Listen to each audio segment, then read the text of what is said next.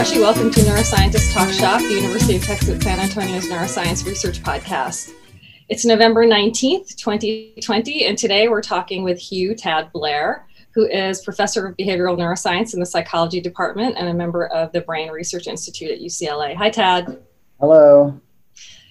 Tad is a neurophysiologist modeler whose work centers on information coding at the level of networks and neurons and how learning alters neural representations to form memories and modify behavior. His lab combines computation, neural recordings, and large-scale population imaging in awake-behaving rats during associative and spatial learning tasks. So today, in the Zoom, we're joined by former collaborator and fellow navigation specialist, Francesco Savelli. Hi, Francesco. Hi. And of course, our regulars, Charlie Wilson. Hi, Charlie. Hi. And Todd Troyer. Hi, Todd. Hello. So, Tad, there's a recurring theme in your bibliography that connects the search for neural representations with plasticity in the face of behavior, going way back. I guess I went back as far as 93. And that all of this is sort of whether it's identifying key nodes and computations in a head direction circuit or resolving how hippocampal place cells provide a recalibration signal for path integration, or how these same cells remap their place fields during field conditioning. So you've done this really fearlessly at many spatial scales, from synaptic, even like gap junctions, to networks, and more importantly, also across time scales, from sub-second to behavioral time scales that span like acquisition and extinction of memory. So I'm kind of hoping you can say something about how you work with the tension that's famously inherent in this process, where we first have to define like the anchoring first principles that set up circuits and representations in the brain, but then only to a point where we have to leave all that behind and impart all the layers of flexibility that behavior requires. So take it away. Yeah, so I mean, I'm not sure that I have a grand strategy or plan or scheme for that. I think, like a lot of scientists, I tend to just follow my curiosity where it leads me, and then just try to be as accurate and truthful as possible when I get there about what's going on. But yeah, the question of how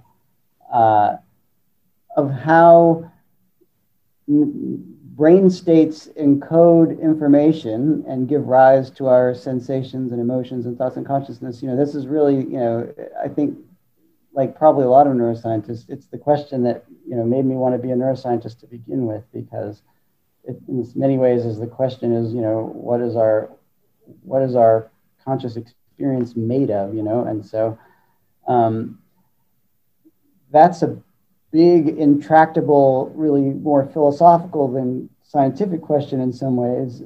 But as a scientist, what you try to do is, look for models that make these big, intractable questions tractable enough to, get a few answers and make a little progress towards that deeper understanding that you're looking for. And so, yeah, for me, these systems that you study, that you talked about, that I've been studying, the head direction circuit, the place cells in the hippocampus, and so on, I think I have gravitated towards those systems and towards the questions that I've gravitated towards, because they offer what seems like the most promising balance between questions that are hard enough to be interesting and simple enough to be tractable.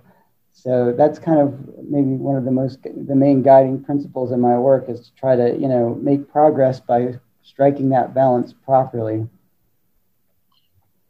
It's super interesting too, how you sort of resolve everything to the convergence of signals, right? Whether it's, are we to think of like fear, for example, as really just one input that comes in from, sorry. Or then, in terms of spatial stuff and navigation, it's really more specific, measurable, time-locked, anchored things like body position and, vestibular inputs and things like that. So, but fear, taking a complex behavior, and I noticed in your work, it's not simply the fear conditioning, it's also aversive experience, and the way you're pulling this out in time scales in terms of learning versus extinction and appetitive versus aversive, and how those processes may differ based on what's impinging on the cells that you're looking at is really interesting. And it's yeah, and the words that we use, like a fear and aversive, and when we do experiments and when we talk about hypotheses that we're testing, we use those words, and I think that it's always necessary to have a healthy skepticism and constant questioning about whether or not you really have a formal definition of those words in mind and around which you're designing your experiment. Because the word fear, for example, is just very open-ended, and can mean many different things in different contexts, and so the experiment that I talked about in my talk today is really an avoidance experiment where animals can avoid a location where if they go there they will be shocked. But a lot of fear conditioning experiments involve being in a confined space where the aversive stimulation is not really escapable. And those are very different, so whether or not what we mean when we say fear in fear conditioning really even applies to the other situation is hard to be certain of. So you almost have to sort of try to design your experiments, focus on the empirical variables that you're measuring, and then, be very careful about bringing in those kinds of interpretive words into the discussion as you look at your results, so, but fear is an example of a motivation, and motivation in many ways is sort of the energy that drives behavior. And so if you're going to study behavior, you can't get away from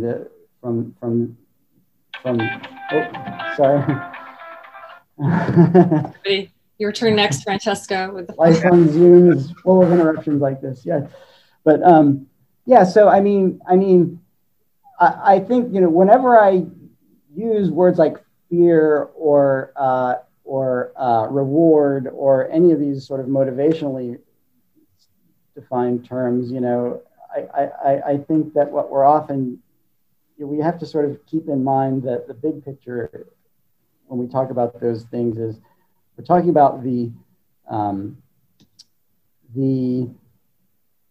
values that are being used to drive decision making, and the way that works may differ a lot in one experiment to the next. So we have to be careful about, I guess, the operational definition of those terms may be quite different even in two similar seeming experiments. So one thing that struck me in the way you were describing things was that you talked about a representation in brain states. Yeah, that's related to those, because it's related to general kinds of things like fear or a why or a behavioral state motivation kind of thing.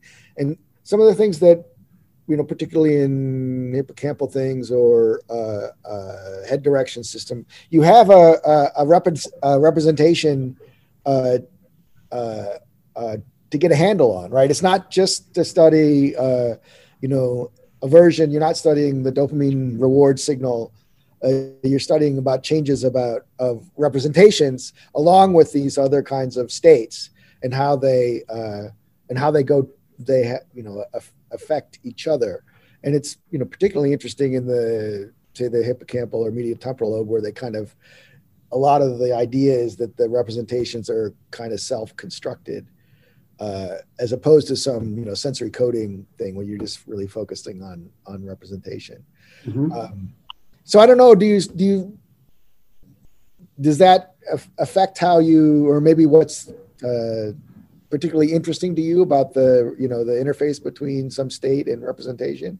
Well, yeah. So, I kind of have a mantra that I repeat nowadays, like almost at the beginning of every paper I write and at the beginning of every lecture I give in class, which is that, when it comes to neural coding, I like to think about what a neural code is it's a system for mapping states of the world onto states of the brain. So you mentioned, brain states, are really the stuff that our perceptions are made of. Brain states are the stuff that our motivations are made of. Brain states are the stuff that our memories are made of. And so the question is, like, really, what are the dimensions of those brain states that carry information about all those things, And we work now, I think, within a very, I think there's a paradigm that has come to dominate our thinking about brain states and neuroscience, which I think can appropriately be called the population vector coding paradigm, which is that the brain states that matter, the dimensions of the state space that encode information in the brain are activity levels of individual nerve cells, and you take a vector of those activity levels and you have a state that encodes information. And, the stuff that I talked about today very much, lies within that paradigm. And I think that even, in sensory coding, like you mentioned, as well as in hippocampal coding, even though the kinds of things that we're looking at, the kinds of world states, let's say, that we are seeking to find in the brain states may differ when we are studying a sensory system versus a memory system, the paradigm of using neural population vectors as our code words for the brain states, the paradigm of using neural activity levels as the dimensions of the coding space kind of permeates across all of those levels. And something that I've kind of gotten very interested in recently is trying to sort of break out of that paradigm a little bit, like thinking about brain states or coding spaces in which the dimensions are something other than neural activity levels, if that makes sense. And so there's a paper that we wrote recently that that kind of addresses this, and essentially the idea, I don't know how easy it is to get into this, or if it's even a response to your question, but the basic idea is that in signal processing theory, we can represent signals in different representational spaces, and a very classical example of that is like the time versus the frequency domain for representing the same signal. We can map a signal that's represented in the time domain into a completely different representational space by representing it in the frequency domain. All the information is the same, it's just a different representation. And I've come to sort of feel that this population vector coding that we all sort of take for granted and swim in every day, this population vector coding idea is actually just one of two major domains, much like that are analogous to the time and frequency domain, in which the brain represents information. And I'm actually quite interested in looking at that question, not just in hippocampal memory systems, but also in sensory systems and in motor systems, to see, if this paradigm that we have sort of adopted for thinking about neural coding, the population vector code paradigm, let's call it, which permeates so much of neuroscience, if that can be broken out of, and if it can it be broken out of not just in my own personal interesting area of, say, hippocampal memory states, but also in these other in sensory coding, in motor coding, et cetera. And I could, go on at a bit more length about that concept, but I should probably pause there for comments and feedback. I think you should say more. Okay, so let me see if I can explain this without any visual aids. Okay, so the idea that a population vector is essentially the way, the main way it can be conceptualized as a vector of firing rates. Okay, you have a neural population, hence the name population vector. it has n neurons in it, and if you give me a list, if you tell me, a list of n firing rates, if you tell me every neuron's firing rate, then I will give you back, I will decode that vector and tell you something, I'll decode that brain state and tell you something about the world or what the brain is thinking. So the dimensions of the coding space are firing rates. They're neural activity levels, which is synonymous in many cases with firing rate. So what is a firing rate? A firing rate is a time interval. Well, it's the inverse of the average time interval between pairs of spikes fired by a neuron, right?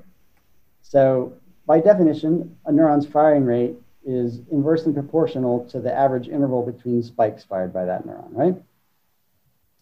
So pairs of spikes that are fired by a single neuron, the average interval between such pairs of spikes is a firing rate, and is therefore also the dimension of the coding space that we assume to be the main dimensions of the neural coding space when we think about population vector. But what if instead of measuring the time interval between pairs of spikes that are fired by the same neuron, what if we instead measure the time interval between pairs of spikes that are fired by two different neurons, okay? So now instead of measuring the interval between spike 1 and spike 2, both fired by neuron A, I measure the interval between spike 1 and spike 2, where one spike is fired by A and the other by B. That is I can take an average of that interval as well, and I can define that as a coding dimension. And when I do that, it bears a relationship to the standard firing rate that is extremely similar, that is mathematically similar to the relationship between a time domain variable and a frequency domain variable. In other words, there is a conjugate relationship between intervals between pairs of spikes fired by the same neuron and intervals between spikes fired by different neurons. And when you encode something like position in firing rates, like place cells do, or like head direction cells do, you actually automatically, without realizing it, are encoding the conjugate of that variable. So the time derivative of position is velocity, its conjugate is velocity. You are, without realizing it, or maybe you do realize it, but without thinking about it, you're encoding the derivative of that thing in intervals between pairs of spikes fired by different neurons. So there is a whole sort of parallel coding space, conjugate coding space, that exists alongside population vectors that is encoding the second dimension of a phase space, the time derivative, the conjugate of any other variable that we encode. And in all areas of neuroscience, sensory neuroscience, hippocampal coding of locations, studies of prediction error and value signals in decision making, conjugate variables come up all the time, okay? A prediction error is the time derivative of a value signal. A velocity is a time derivative of a position signal. So we look at neurons and we see that there are neurons whose firing rates are tuned for velocity and neurons whose firing rates are tuned for position. And we tend to think of those as sort of two different populations of neurons that encode two different things. But in fact, neurons that encode position also encode velocity in this shadow or this conjugate coding domain. Neurons that encode velocity can also encode position. That's a little bit trickier, but that's one of the things that we show in the paper. Velocity-tuned neurons actually encode position in their between cell spike intervals, can do that. And so this whole idea that the brain states that matter, the brain states that encode information are population vectors, it's a little bit like saying that only the time domain matters and not the frequency domain. It's a little bit like saying, we're just going to get by in life never thinking about the frequency domain. You could do that, but it wouldn't be a good idea. And I don't think the brain does that either. And maybe as a sort of a empirical argument for the possibility that that's true, artificial neural network models are also very much built on this population vector coding idea. We take weighted vector sums of firing rates to calculate the activation of each node in, say, an artificial neural network. So in many ways, artificial neural networks are built to decode population vectors. And you don't need a big neuron with a bunch of dendrites to do that. All you really need is a golf ball that, you know, integrates the sums of its inputs. Why would neurons look the way they do if all they're doing is what a simple weighted linear summation on an artificial neural network does? And I like to, so part of this argument is that what real neurons are doing is not measuring firing rates and computing weighted sums to generate activity, to calculate their activity levels. They are doing that, but in addition to that, they are measuring the intervals between pairs of spikes that are fired by different neurons that come in. And in so doing, they are designed to analyze both, you know, the time and frequency domain aspect of their incoming neural activity. So I don't know how much of that you know, makes sense without visual aids or anything, but that's an idea that we're very interested in right now.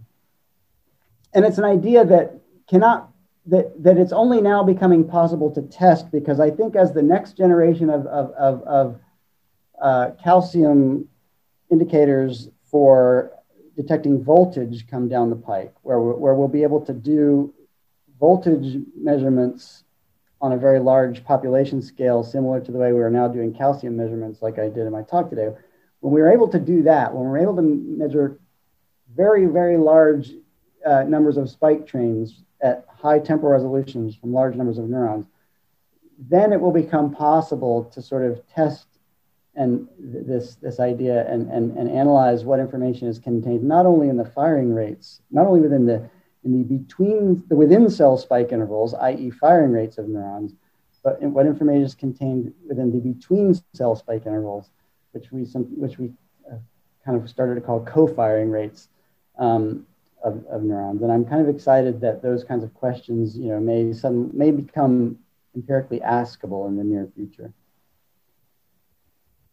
So that sounds quite cool. It's interesting because I teach a dominant paradigm stuff in a computational neuroscience course, and I mostly teach it, but I try to tell students that is the dominant paradigm, and there's other ways, and what does a rate mean and so forth. But one of the things that I don't know if you've gotten to this question, one of the things that I bring up is one of the reasons that is so compelling, this idea of activity level codes and so forth, because it can be joined with Hebbian learning and LTP to get associational learning and changes those representations in a way that's consistent with what those representations mean. And the learning and the representational aspect of things kind of go together in a way that can make sense, right? So you have a pattern that's associated with another pattern, and as they get connected, they get more connected and so forth. And that's one of the reasons that some coding scheme, if you have some new coding scheme, then you have to address the question of learning and how you learn with that and change the computation with that new coding scheme. And that's hard, right? So right. Well, that's a great question. And I do think that, you know, a learning rule that is essentially sort of error derivative based, you know, can be formulated in this other coding domain. That's an interesting math project, and it's maybe beyond my capabilities, but I don't think it's incompatible.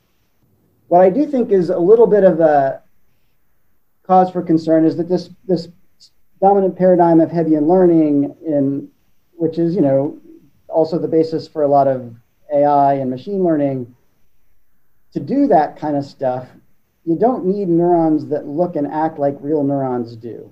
You need neurons that look and act like artificial neurons do, you know, golf balls that compute weighted linear sums. And, you know, there are a lot of people in the field, like Bartlett Mell comes to mind, who have kind of been making this point for a long time, that, you know, real neurons are built to do a lot more than what artificial neurons do. And I think that is a little bit, you know, points to the fact that there may be more to the story, and it's not incompatible with the Hebbian learning paradigm at all. It just means that, you know, that there may be a bit more to that story. Again, that we may be kind of focusing on the time domain and ignoring the frequency domain aspect of things, if that makes sense.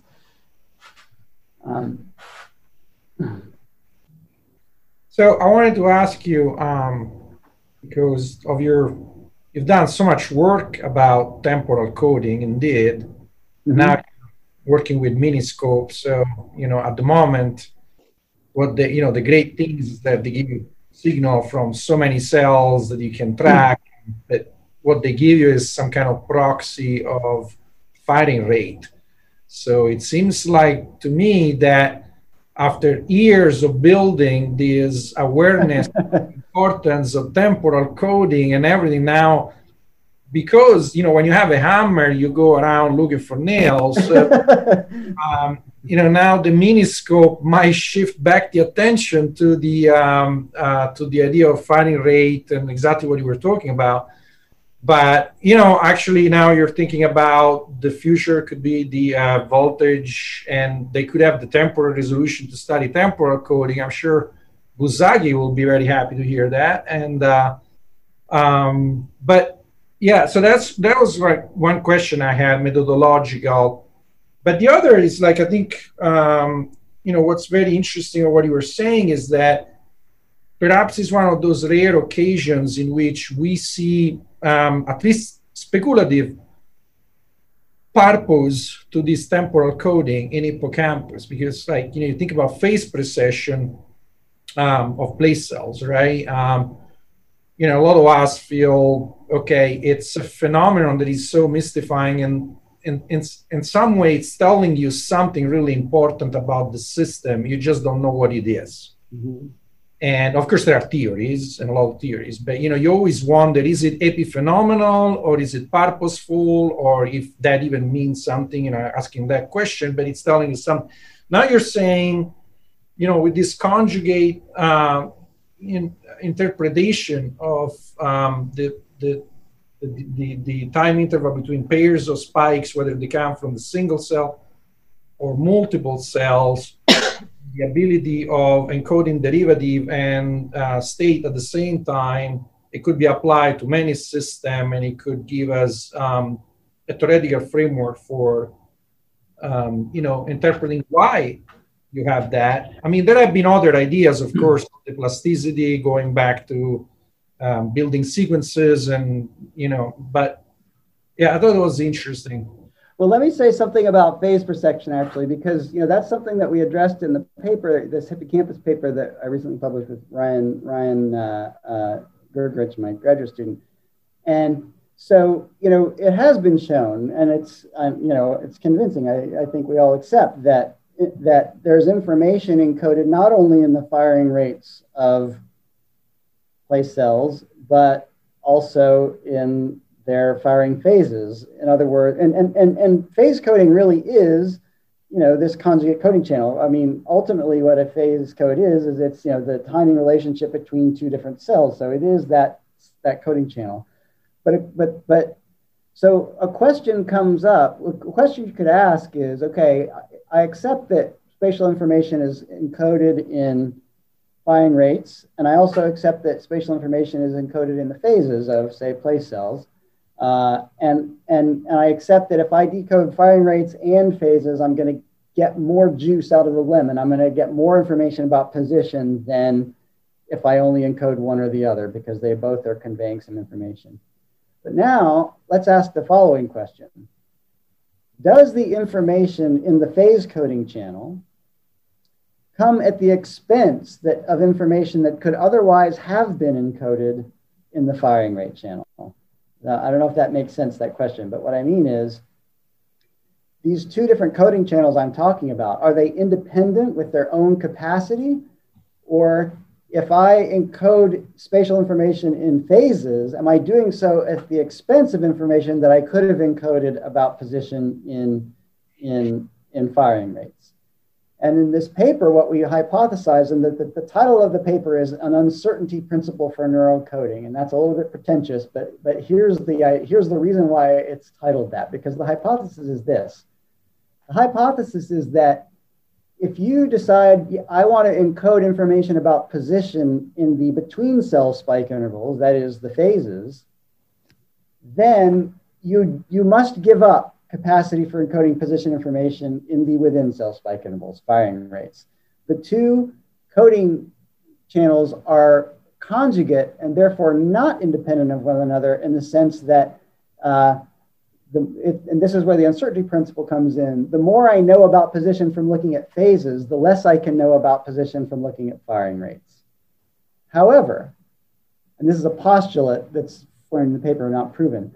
However, because firing rates and phases, or let's say within cell intervals and between cell intervals, have this special conjugate relationship with one another, they also have a special ability to not interfere with each other when one is assigned to encode information about a variable like position, and the other is assigned to encode information about that variable's conjugate, like velocity.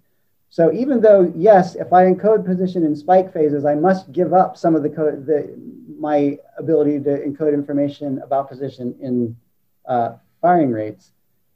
If I encode position information in spike phases, I do not give up information about, I do not give up any capacity to encode information about velocity in firing rates. Why? Because velocity and position bear exactly the same relationship to one another, conjugacy, that firing rates and phases do.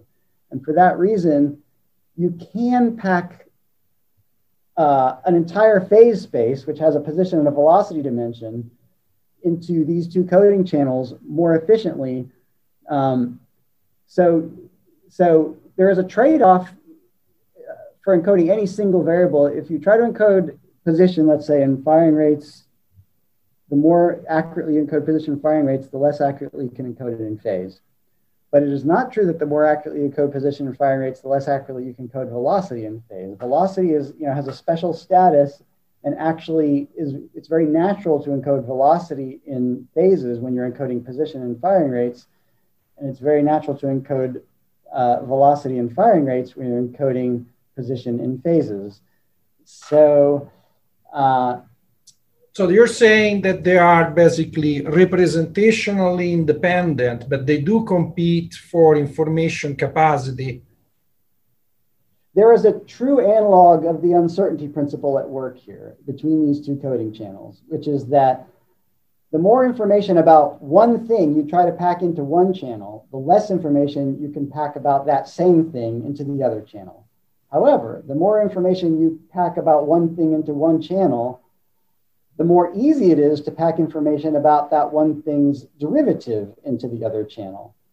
And so, that's why I think, like, when we talk about, speed cells versus grid cells in the entorhinal cortex, and this is one of the points we made in the paper, we say, oh, speed cells encode speed and grid cells encode position.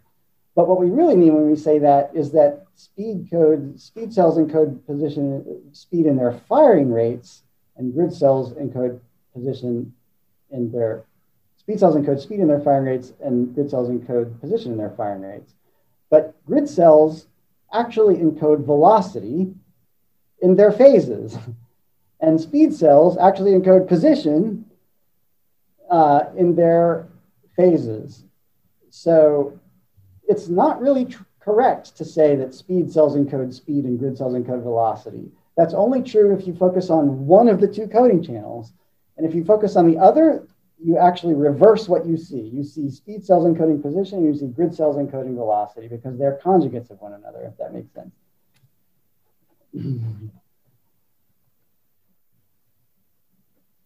And again, I appreciate that you recognize the dilemma that I faced when I started doing calcium imaging, because it was a dilemma. There was a part of me that didn't want to go there because, I'm so interested in these questions about time coding, and I knew I was going to have to throw all that away. But at the same time, it is a step on the road towards, I think, as these imaging techniques start to tackle voltage, which they're already starting to do, I think on the other side of it, there will be a new ability to answer some of these other questions as well. And the questions about population vector coding are still all very interesting. It's not like they're worthless. Yeah, no, I agree. It's not, and I mean, for phase precision, going back to the first question you had, the fact that there is more information about space and phase, looking at the phase. I don't know. I don't know how well we understand that in two-dimensional environment.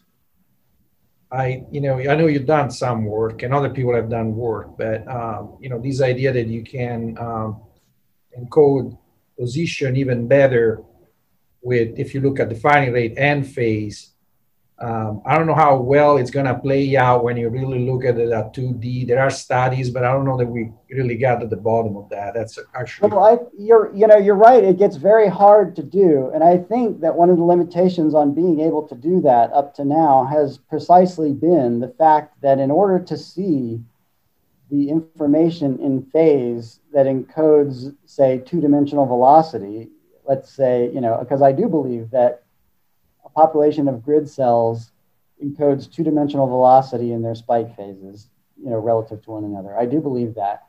But in order to show that would require spike train samples, a couple of orders of magnitude bigger than what you can do with tetrodes or even, silicon probes. You're going to have to get to where you can do, the imaging, the voltage imaging of several thousand grid cells simultaneously before you can actually prove that. You just don't have the N to look at it. And I think that's more than anything been the reason why that's been so difficult. I think if we had a big data set, that would become a lot more tractable. But speaking of what you can study with this miniscope and the topic of your talk today, I was really curious about something more at the conceptual level. So, you study aversive experience encoded by place cells, and place cells, people have studied the encoding of reward, so positive experience in place cells. And it really goes back, I guess there are two ways of studying those things with place cells in terms of conceptual framework. One is to what extent those things drive the learning that underlies the representation, or to what extent those things are additional information that gets encoded in the cognitive map. You're talking about the behavioral learning that occurs during aversive conditioning or avoidance learning. Yeah. I mean, it really goes back to the original idea of cognitive map, say by Tolman, right? The idea of counter argument to the idea that all learning is stimulus association based on reward. And this idea that he called that, he was really against the Skinner's behavior school. Just call it, in his paper about cognitive maps, he called it the telephone switchboard school interpretation of the nervous system. And this idea that you have to have a cognitive representation that not everything is learned by reward. And then that transfers to, place cells and the cognitive map as intended by O'Keefe and Nadel, and this idea that you have the spatial framework that is learned no matter what, that is incidental learning, latent learning, and it creates this map on which then you can encode, you can use this spatial framework to interrelate the items and events of the experience. And so the idea that an aversive experience is something that you encode on top of this cognitive map. But a lot of more recent work seems to try to explain, attempts to explain place cells in terms of reward-based learning and predictive learning. There have been like all the Flario studies now. I don't know, maybe they're right, and the origin of the idea was wrong, or maybe they ignored the origin of the idea, or. Well, I think there's not necessarily a disconnect there. So the way that I feel like I currently think about it, and I think it's not necessarily coming from me, but it's more because I'm following the way the field is going with it, is to sort of really frame it in the paradigm of value-based decision-making and model-based decision-making as opposed to model-free decision-making. There's this sort of distinction between habit and goal-directed behavior, and hippocampus seems to be much more involved in the goal-directed behavior or model-based decision-making. And the basic tenets of that paradigm are that we when confronted with a choice to behave in one way or another, what we do is when we're using a model-based decision process or a goal-based goal-directed decision process, what we do is we try to predict what world line each of those two behavior choices will take us down, and then try to estimate the goodness of the outcomes that will result. So there's two steps to that. One, what will be the outcome of choice A versus choice B? And two, what is the goodness of the outcome that will result from A versus from B? And our ability to predict what outcome will result from our choice is only as good as our model of the world. And so we have to have a good model of the world in place to do that. And that's in some sense what, a cognitive map is good for that, right? Because, it's good to know that if I take 3 rights, is the same thing as a left, that should be built into my world model so I can make good predictions about what outcome will follow from choice A from choice B. And there doesn't have to be any, reward going on for me to be building a better model of the world all the time, learning what happened, how causal relationships exist in the world. So, this kind of latent learning of the structure of the world, is perfectly compatible with the idea that someday I'm going to need this model to make a prediction that's going to drive my choice, so I don't think there's an incompatibility there. The idea that latent learning occurs, in advance of when what's being learned is needed. So does that sort of make sense? But I do think that when an aversive stimulus comes along, it does sort of changes the demands upon that representation that you're using. And it may be necessary to sort of restructure your model of the world to emphasize or de-emphasize certain predictions, certain choices, in other words, step 1, which is my ability to predict the outcome, and step 2, my attachment of value to one outcome versus another, are not totally independent of one another. When I experience a trauma, an aversive stimulus, I may want to restructure my underlying model of the world to sort of support loss avoidance and minimize risk to my life and limb, because making a mistake about getting hurt or injured is so costly that may be necessary to build your world model around the need to be safe, I guess, is one way of thinking about it. So I don't know if that makes sense to your in response to your question, but I think. No, it does. It does. I mean, I was putting the two things as opposite just so that I could hopefully, I don't know how clear I was, but trying to explain the thing. In one case you have this. In one case you would have the reward driving this Plissel representation. Some people are now thinking about in those terms. You make Plissel map through reinforcement learning, but the original idea was now you don't need reward to set this up, and then you use this framework to add information of experience of. I mean, another example that I kind of like to analogy that I like to use in questions like this is that there's no such going back to the fundamental principle, a neural code is a system for mapping states of the world onto states of the brain, right?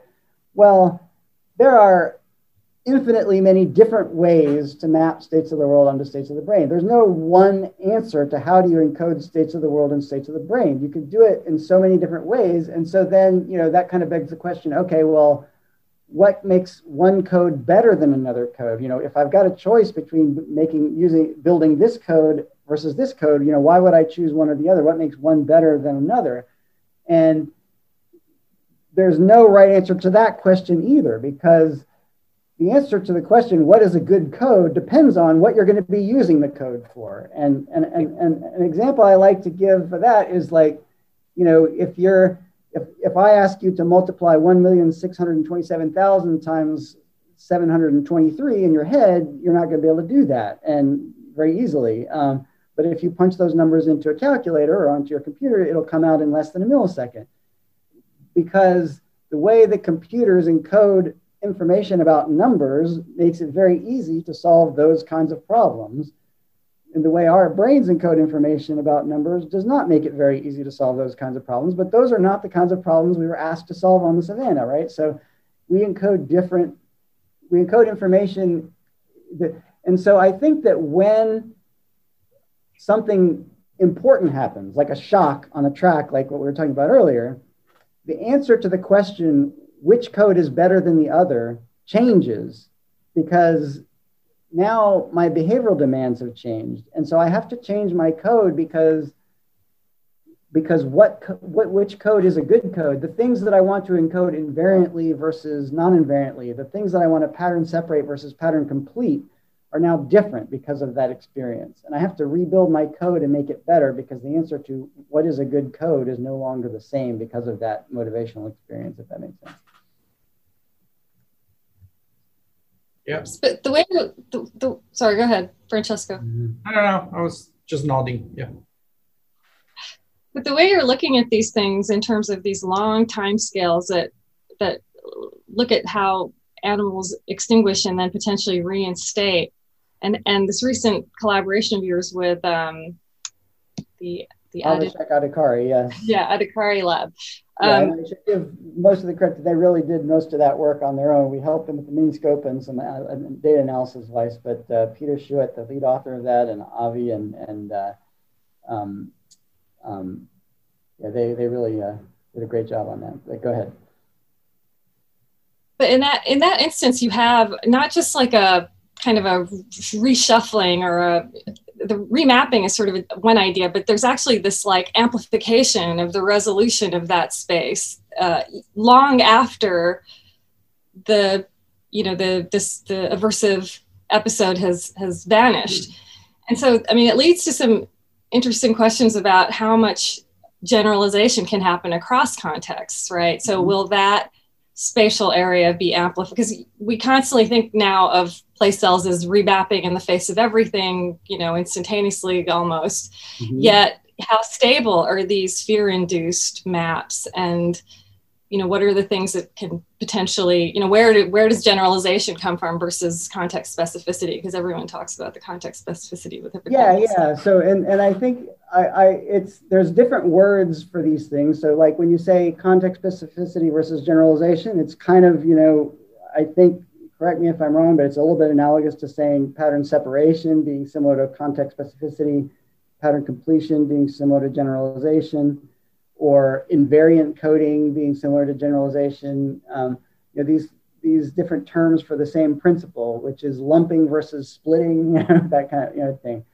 And I guess I would go back to what I was just saying to Francesco. When should you lump and when should you split? When should you pattern separate? When should you pattern complete? There's no right answer. It's really about what the task demands or what the decision pressures you face at any given time are. And so when we look at the hippocampus and see remapping, as you say, in response to everything or happening all the time, and this dynamic fluidity going on at all the time in the hippocampus, it's easy to think that the hippocampus is a splitter, that it's more of a splitter than a lumper, that it's just so unstable, and our ability to study the long-term dynamics of representations using techniques like calcium imaging, that Ziv paper from the Schnitzer lab from 2013, that sort of first in vivo calcium imaging paper, it addressed that question, I think, for the very reason that for the first time it became possible to look, over time in ways that weren't possible before of the dynamics of the hippocampal representation. And when we saw what we were able to see for the first time, when those papers started coming out that, oh my God, the hippocampus, the cognitive map is a mess. You know, it changes every day. It's not a stable representation at all. You know, it's easy to panic and think, oh, you know, the hippocampus just remaps in response to everything. But I think that, you know, we need to push the needle back the other direction and recognize that probably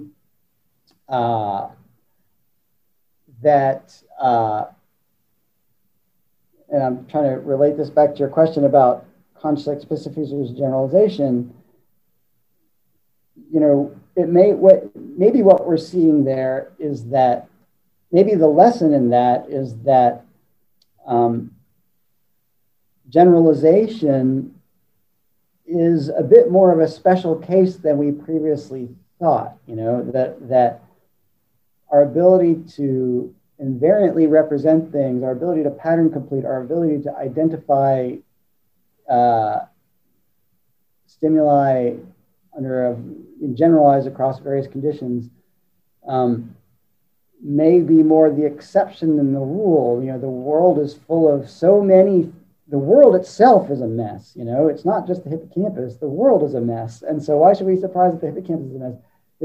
It's just, there's very few things that come into us through our senses that are actually stable enough to grab onto and hold onto. And maybe that's why we don't see as much of it as we might have expected. So yeah, I don't know, that's a bit of a philosophical ramble on it.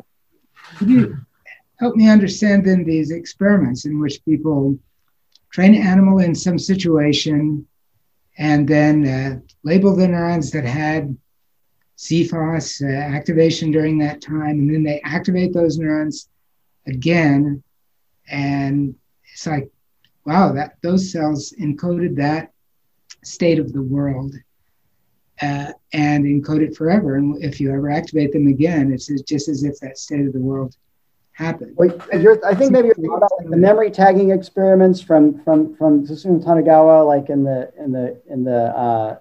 dentate gyrus and so on. Yeah. Yeah, well, so there's something actually very interesting about that, which is that, you know, those experiments were done in the dentate gyrus. And now maybe there's been others more recently, but those original experiments were done in the dentate gyrus. And one of the reasons they chose the dentate gyrus as opposed to other structures for those experiments is because it has a uniquely sparse code for space and for context, meaning that it is a single dentate gyrus cell does seem to encode a specific location or context in a way that a single, say, CA1 cell or other brain cell might not, because in CA1, which is the area we were looking at today in our experiments, you have a much more distributed code, and the importance of any single neuron's activity is correspondingly diminished, if that makes sense. So yeah, maybe if we were dentate gyrus is not a mess. Say that again? The dentate gyrus is not a mess. Is that what you're saying? It's less, maybe less of a mess. But there is a difference there. I mean, there's a continuum between, you know, sparse and distributed coding, and when where you really see the mess and the remapping, I think that's kind of a feature of these areas that have very distributed coding schemes, and maybe less so of something like the dentate where you see much more sparse coding. That's a good point, you know, to raise actually. I mean, we should also say, okay, it's true. We observe now all these drifting of the representation in the hippocampus. It's being seen even better now with these miniscopes and calcium. It turns out that there were hints to that in the literature for a very long time.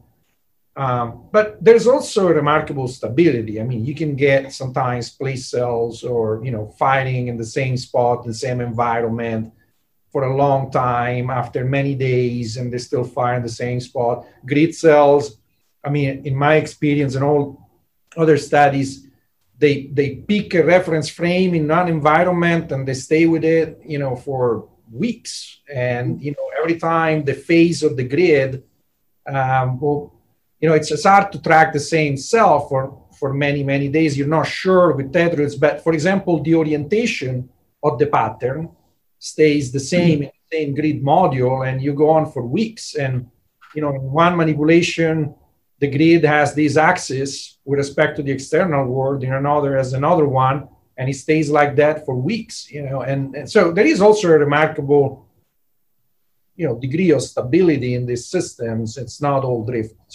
It's not all a mess. Let's just put it that way. Let's just reassure Charlie that it's not all a mess. No, that's true. It's not. And I think, and again, it's kind of like what you said earlier about everything, if you have a hammer, everything looks like a nail. Well, back when John O'Keefe first discovered place cells and found, these neurons that are very stable, it's easy to sort of focus on those cells and kind of just assume that the other ones aren't place cells or whatever.